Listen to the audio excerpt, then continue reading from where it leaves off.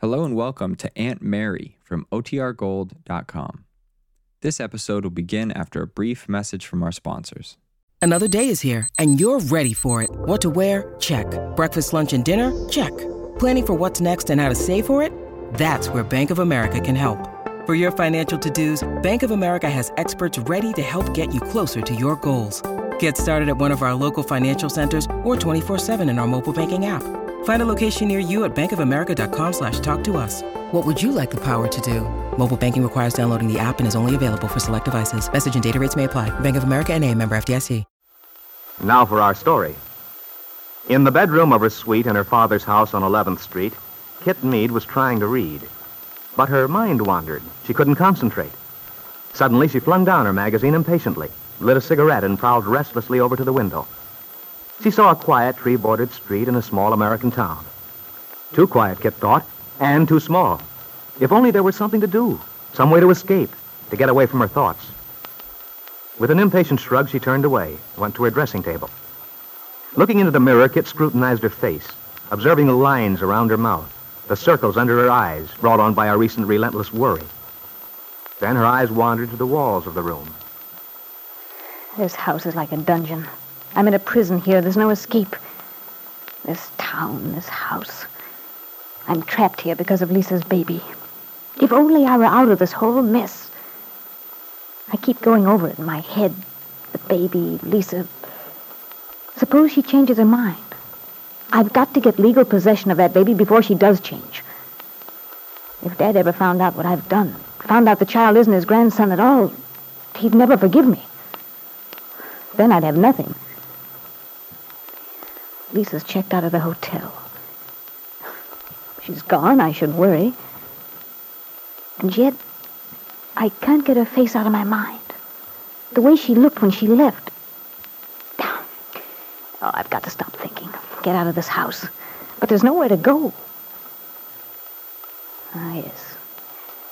Yes, there's the circus room. There's always the circus room. As Kitt sat at the bar in the Brown Palace Hotel, her second highball glass standing empty, the door opened and Nicholas Dorn strode in, ordered a drink. As he lifted his glass, he noticed Kitt. Well, this is getting to be a habit. Mind if I join you? Oh, not at all. Sit down, Mr. Dorn. Oh, the secret is out then. I'm no longer the mysterious stranger. Oh, I've had my men shadowing you for days. I knew we'd uncover the truth before it was too late. You don't say. Well, it must have been a dull job for them. You know, but the whole story isn't known yet. I'm really the youngest son of the Rajah of Tatapu. The name Dorn is just a convenience. Keeps people from begging me for my autograph all the time. A likely story, sir. Look, if we're taking the masks off, what about you? You know, we ought to start out even. All right, I'll tell you. But prepare for a shock. I'm braced. Very well. Mr. Dorn, allow me to present myself. Kitt Meade. Kitt. Well, I'll be. Well? Well, what? Aren't you going to draw your cloak about you and get away from contamination? Oh, no, I'm made of sturdy stuff. I'll stand my ground. Oh, you're a brave man. Not brave exactly. Just driven by scientific curiosity. Am I about to be dissected? Or did you intend collecting me for a specimen? Well, I don't need another specimen. I left a perfectly good example of the species in Hollywood, name of Julie. Of course, you're somewhat different at that. I am? In what way? Well, you see, she wasn't the man-eating variety. Man-eating it?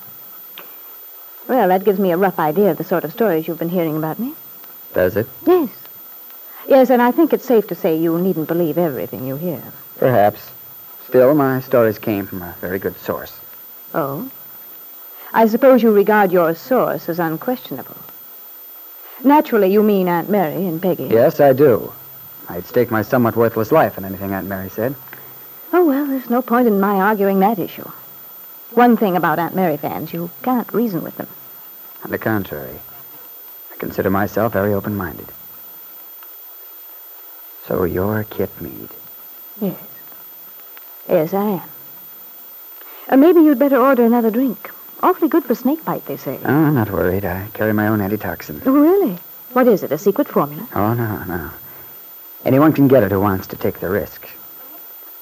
You see, I've acquired immunity to your sort of menace. I built it up after years of exposure. Your friend Julie again. Yes. Some ways, that girl did me a lot of good. She forced me to look disaster in the eye and recognize it. I'll never be caught in the same trap again. It seems to me you're being rather harsh. After all, I've done you no harm.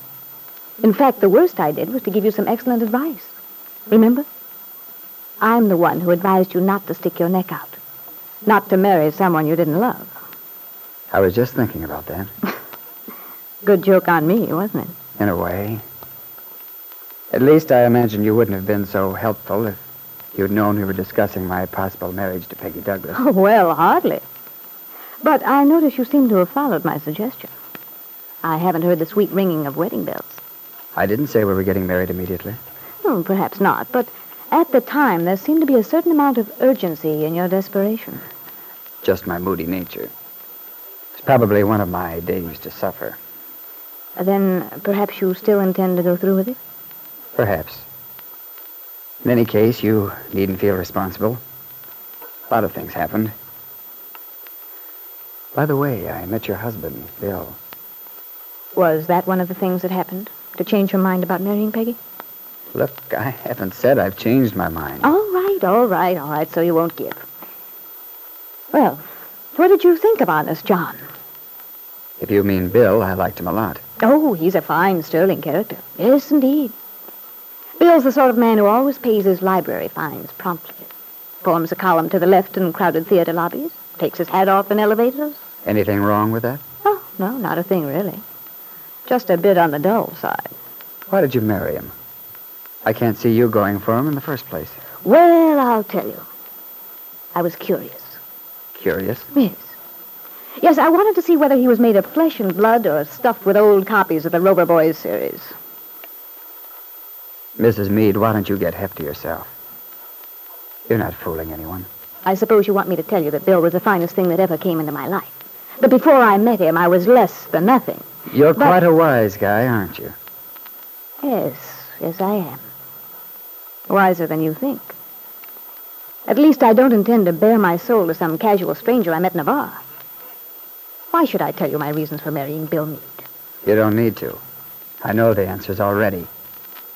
You married Bill because Peggy was in love with him. Gave you a pleasant feeling of power to feel you could snatch Bill away from her. Well, at least you'll have to admit I succeeded. For a while. But look at you now.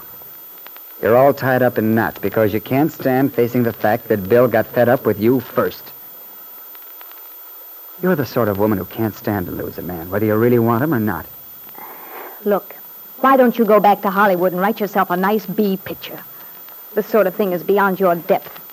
You fancy yourself as quite a siren, don't you? Combination of Scarlett O'Hara and Amber, with a dash of Madame Pompadour thrown in. And really, you're just the spoiled daughter of the richest man in a small town. You haven't done a thing in all your life. It's perfectly clear whose thumb you're under. Just covered with virtue, aren't you? That special smug kind they dispense out at the Lane farm. A little of the same wouldn't hurt you a bit, my friend. You don't want your husband, Mrs. Meade. Why don't you give him up? They've even got you to the point of cutting your own throat with an angelic smile on your face. Don't you realize what would happen if I gave Bill up? Really set him free? I think I do. Yes, and so do I. Bill and Peggy would fly into each other's arms. They might. Suppose they did. You mean to say you'd like that? After the song and dance you gave me the first time we met? I forgot to tell you something, Mrs. Meade. Time you found this out, too. Everybody in the world isn't looking out for his own skin the way you are. That I doubt. It's true just the same. There actually exist in this screwy world some people who care about what happens to the other guy. And you're one of these Sir Galahads, is that it? I'm no Galahad, no. But at least I'm not admitting you're right about anything you've said. In fact, you've no idea how wrong you are. But as to giving Bill his freedom... Well, maybe if you're fool enough to think you could risk it, it would serve you right. Maybe I'll do it. Just to see what happens. Kitt left then. She'd been affected by Nicholas Dorn's merciless contempt. But it wasn't like Kitt to let him know this.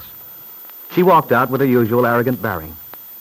Nicholas looked after her, sighed heavily. It depressed him when he thought of Peggy and how this girl's cruelty had hurt her. It never occurred to him then that Kitt Meade's last remark had been anything but flippant. And yet, perhaps Kitt was more serious than Nicholas knew.